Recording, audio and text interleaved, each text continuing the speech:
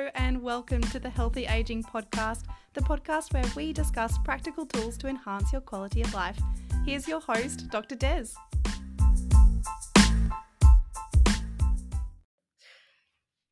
Hello and welcome to the Healthy Aging Podcast. Today we have a very special guest, Dina Husaini, who is a community social worker based in the aged care sector at a private hospital. Dina, welcome to the podcast. Thank you very much for having me. We were talking before. I hear that this is your very first podcast and that you're utterly excited to be here today. Super excited, yes. And so I think, as I said, I think we'll have to get your picture at the end and get it signed so that when you become a superstar, we can sell it off for some money. Welcome. I thought today we could talk about what people can do to stay independent and active at home in the community and what role community services play in it being able to do that. Because I think that's a very difficult thing for people to navigate by themselves. And so I think if we can give them some practical information, that would go a long way. But I think before we jump into that, I think something to always ask a good question is, what got you into being a social worker? It's a great question. Thank you. The reason I became a social worker was because I guess ultimately I just want to be able to help people. Just provide that advocacy for people that may not have anyone around, or family members or carers, and be that voice for them. I think there's a lot of social issues that happen in the community, and I want to be able to kind of help someone through the process of navigating community services or whatever it is that they need help with.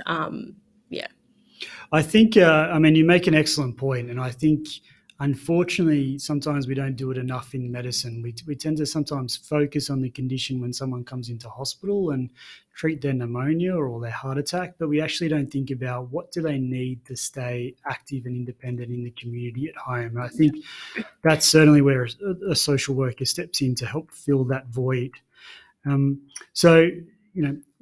If I was to ask you one question, my parents are in the community, they're frail, they're struggling at the moment. I can't help and provide them enough support because I'm working full time, but they want to stay at home. What is sort of a piece of advice or recommendation that you would say to them? I call my aged care. It's very simple. Yeah, my aged care is it is a maze to kind of get to understand what they can actually provide and what resources are available for patients or people in the community. I think you make you made the comment there that it is a maze, my aged care, and I think it's this scary overarching entity that people are unfamiliar with and I don't know how to access and what sort of help it can provide for them. So, to start with, what is my aged care? So my aged care provides government subsidized services, and it can occur through kind of two avenues. You've got one that's Commonwealth Health Support Program, for short CHSP, because I mumble with the whole word, but also the age home care packages, which is assessed by a different team as well. So they're both assessed by different teams, and they both provide different things. The CHSP are more like entry-level basic support, and then a kind of being assessed for a home care package that ACAT do. It's a more comprehensive kind of assessment. So what you mean is that there's My Aged Care is this government organisation. They provide you with community support, and they have two avenues. One avenue, they do very basic stuff, which sounds like it would be stuff like maybe cleaning or any other services that they would do at a basic level? Yeah. So there's a range of services. You can get personal care, allied, assistance, whether it's OT, physiotherapy, dietitian, speech pathology. You've also got garden maintenance. What else is there? Shopping, transport, meals. So it's just a range of things that they can offer.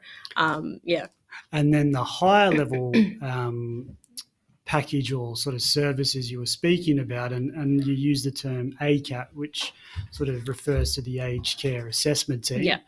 They do more of the intensive care services, and that would be stuff I would imagine like showering, dressing, anything else? Yeah, so the ACAT assess for home care packages, and there's usually 4 levels to that.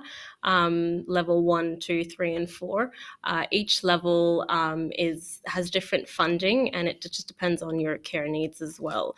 So level 1 is just basic support, and you get a certain amount of funding for that and a certain amount of hours. And then you go level 2, which is a bit more kind of entry level, and then 3, that's more that you kind of need some more assistance, and 4 is like high level care, and you get different funding for each. Yeah. And so my understanding is that you have to be 65 years or older to access it. Is that correct? Yeah. So 65 years or older, and for Aboriginal and Torres Strait Islander people, it's 50 years and older. I think that the challenge that I face, particularly with the patients I see in the community, is that they don't like to accept that they need help, because they think that once they start to need help, then that's almost like, they're defeated. They don't like other people coming into their home. Yeah. What are some tips or tricks or advice that you would give to those people? It's okay to ask for help. Like, I don't think you're not admitting defeat. You're just kind of accepting the limitations, of what you can and can't do. And getting help will kind of ensure that you stay independent for longer and be able to kind of live a happier life than struggling and trying to sort out doing things yourself. Yeah, I love that comment that you just made, that it's not about admitting defeat. It's actually about recognizing your own limitations and putting measures in place to optimize that so that you can actually continue to live at home and be independent. I think the unfortunate thing that I see very often in terms of my patients is that those that don't want to admit that and accept that help, unfortunately, go on this sort of slippery slope where they start to become more frail, more deconditioned, they need more help, and then all of a sudden it's at a point where they're no longer able to remain at home. And so therefore we are talking about things like aged care placement, which, people prefer to stay at home.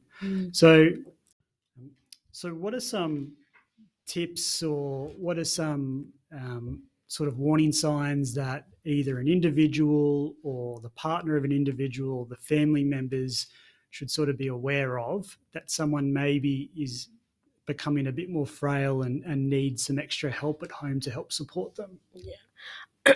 Sorry.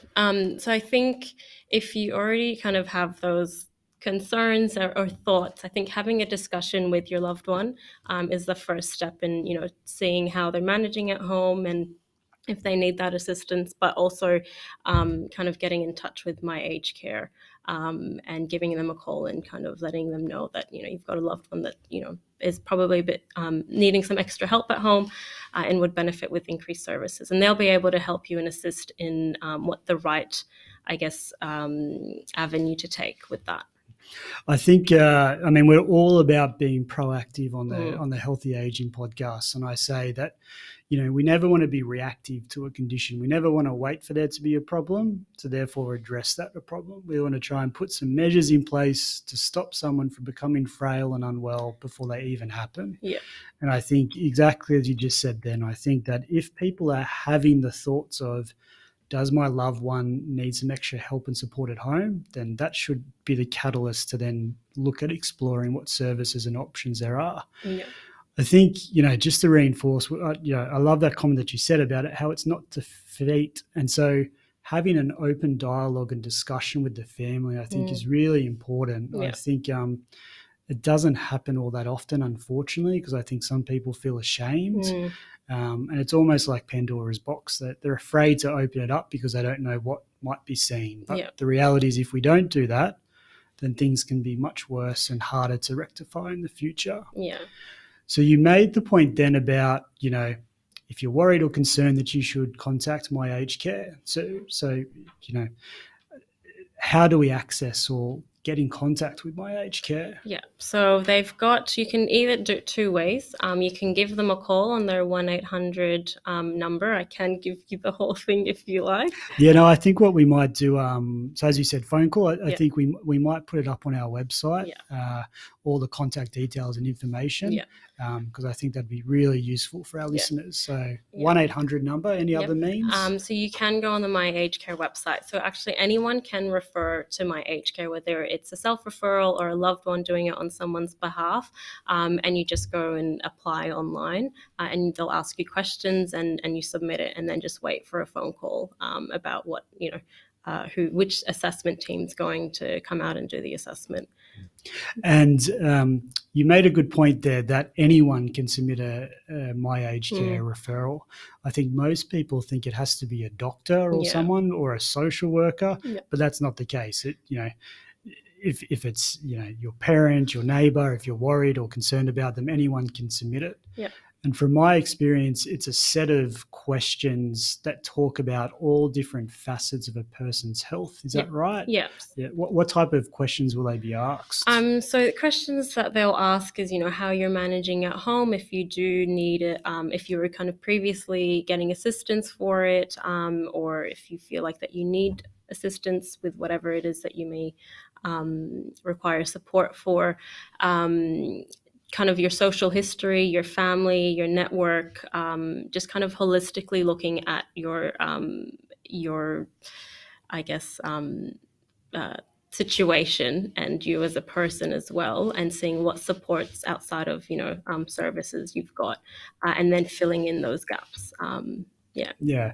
And I think, my little word of advice for having to fill it out for my own members of my family is to be very honest with the answers to the questions. I think that there's a bit of some people want to be a bit stoic, and so they would underplay the amount of help or support or how much they're struggling at home.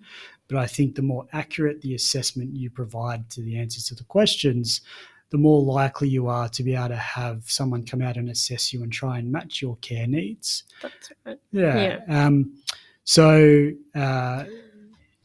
it's a rating scale. People talk about how dependent they are. They then submit this application, and then someone makes contact with them to come out to do an assessment. Yeah. And as we spoke about before, it'll be one of two assessment teams. It'll be either an assessment team that's looking at just some basic services like cleaning, transport, and then the other side will be the more, intensive services, which are things like showering and assistance with personal care needs.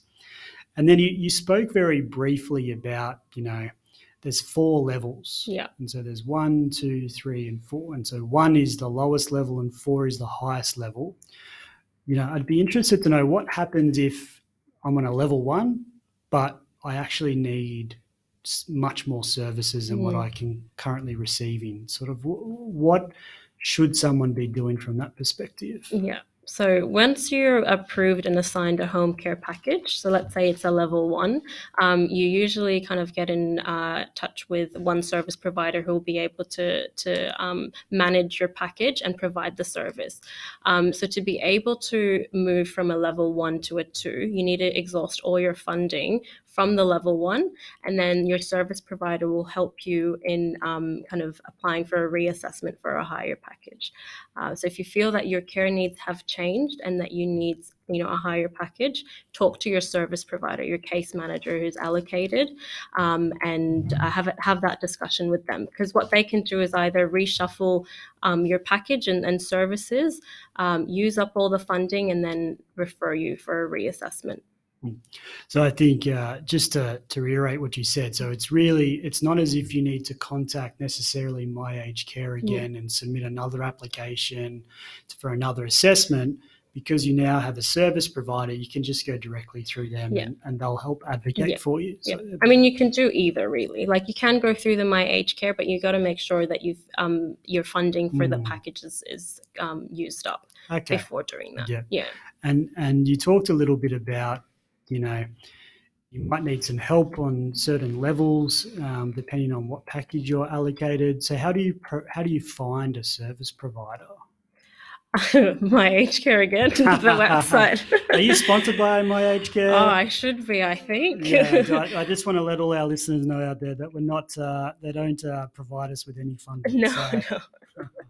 But yeah, if you go onto their website, you can go and find a provider. You just pop in your suburb, and then the service type, and then it will give you a list of providers in that area. or you can contact them and find out, what service providers are available. But yeah, that's kind of the easiest way. Or if you have friends that have, home care packages and are with a certain service provider, you can ask them about, how they feel with that certain provider, if they're happy with them, and get advice that way. Yeah. It's almost like finding a good GP or a good doctor. Yeah. You're going to do your research online, see if you can find someone. But the other way you're going to do it is obviously through word of mouth. Yeah. That's good advice. So the other question I wanted to ask you is that, what about if someone is socially isolated in the community? They have a loved one who is in another country or something, or they have no family, no next of kin. I know you work in a sort of community private hospital setting. What about, is there a Dina in the community that can help? Absolutely. But not as good as you, obviously. No, of course not. I know I'm sure there'll be plenty, but it's called the GP social work program. So people can be referred to this by their GP, and it gives you access to a social worker in the community to kind of navigate my aged care, to access, services, or if you're feeling a bit isolated, if you're experiencing any homelessness, kind of any social issues, they'll be able to assist you in the community. But you do need to go to your GP, and they have to put in that referral. To access that. Okay, so it's really the GP that puts in the referral, because it's not something that they can access by themselves. Yeah. Is that right? Yeah. Okay, all right, no problem. We've spoken a lot, Dina, about how to access my aged care and how to sort of navigate the system. What about people who are from non-English speaking backgrounds? Is there any services or programs that they can access to help? Yeah, so you can call the translating and interpreting service, and then just explain what language you speak, and they'll be able to put you through to my aged care in that specific language. And Fantastic. Yeah. All right, that's really helpful. And I think we'll make sure we put that number and that information up on the website so that people can access it. So from your point of view, what are three tips that people can do to stay proactive about retaining their independence for longer? Great question. I'm full of great questions. I know, we're on a roll today. So I think the first one is to stay active. Like, not only that it helps like your emotional and mental well-being, but also physically, and you'll be able to kind of maintain your independence for longer. But also value social connections, so making sure that you're interacting with family members or volunteering, engaging in activities that you enjoy. And I think the last, which is like the most important one, is asking for help. So again, we did mention before, it's not really admitting defeat, it's just accepting certain limitations, and it's okay whether you get that through your family or through my aged care. The services are there to kind of help, and it will contribute to your overall like well-being and independence. Yeah, absolutely. I love those three sort of values or principles that people can sort of try and adhere to stay independent for longer. I think, in terms of physical activity, I always like to use the mentality, if you don't use it, you lose it. Yeah. So it's important to push yourself and try and stay mobile, because once you stop doing that, it leads to a world of complications. Yeah. And I don't think people truly realize the value of social connection and how fundamentally important that is to our mood, our mental health, our cognition, our memory, everything at all. And I think those two first points about staying active and social connection, some of that can actually be facilitated and supported through some of the services that you can access through My Aged Care, which is just sort of another reason that it's not as if you need to be functionally dependent and need help with showering and dressing. It can be just about social engagement and physical activity. Yep. Well, Dina, it has been an absolute pleasure to have you on the podcast. You've been fantastic. I'm going to get my grandparents to listen to it, because certainly there's a few things that they should hopefully take away about with this. But could you leave us once again with one word of advice that if people could take away from today that you want them to have? One word of advice is really the best place to start if you do, need some help is to contact my aged care. I think it's It's a good starting point, Yeah. as you said. You know, it's a starting point, and then from there you can access all different levels of services and support. Yeah.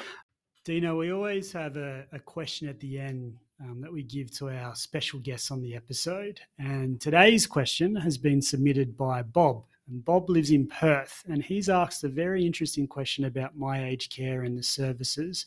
He's asked, can you double dip? And I think what he means by that is, and he's writing a little bit of a longer note here, but he's pretty much saying his wife is experiencing, is receiving services, and he's asking about if they don't use all those services and that funding, whether he can access some of it for himself as well. Honestly, I wish it worked like that, but unfortunately not. You need to be assessed yourself to get access to a package for yourself. Yeah, you can't double dip. Okay, yeah, that's a shame. I know. So if Bob needs some help, he needs to submit his own My Aged Care referral. Yeah.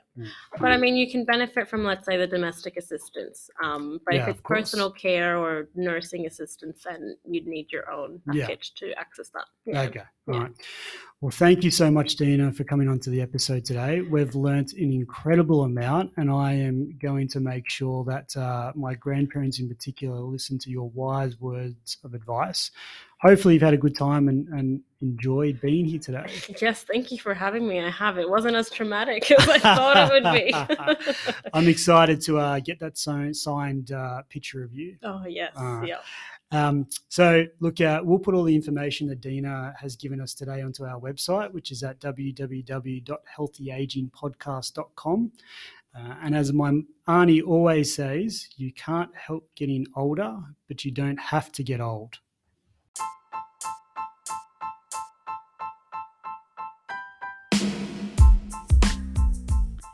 This podcast is proudly supported by Geriatric Care Australia. The content on this podcast should not be taken as medical advice and should not replace the care provided by your physician. The podcast is for informational purposes only. Due to each individual's unique circumstances, please consult your health professional for any medical advice or treatment.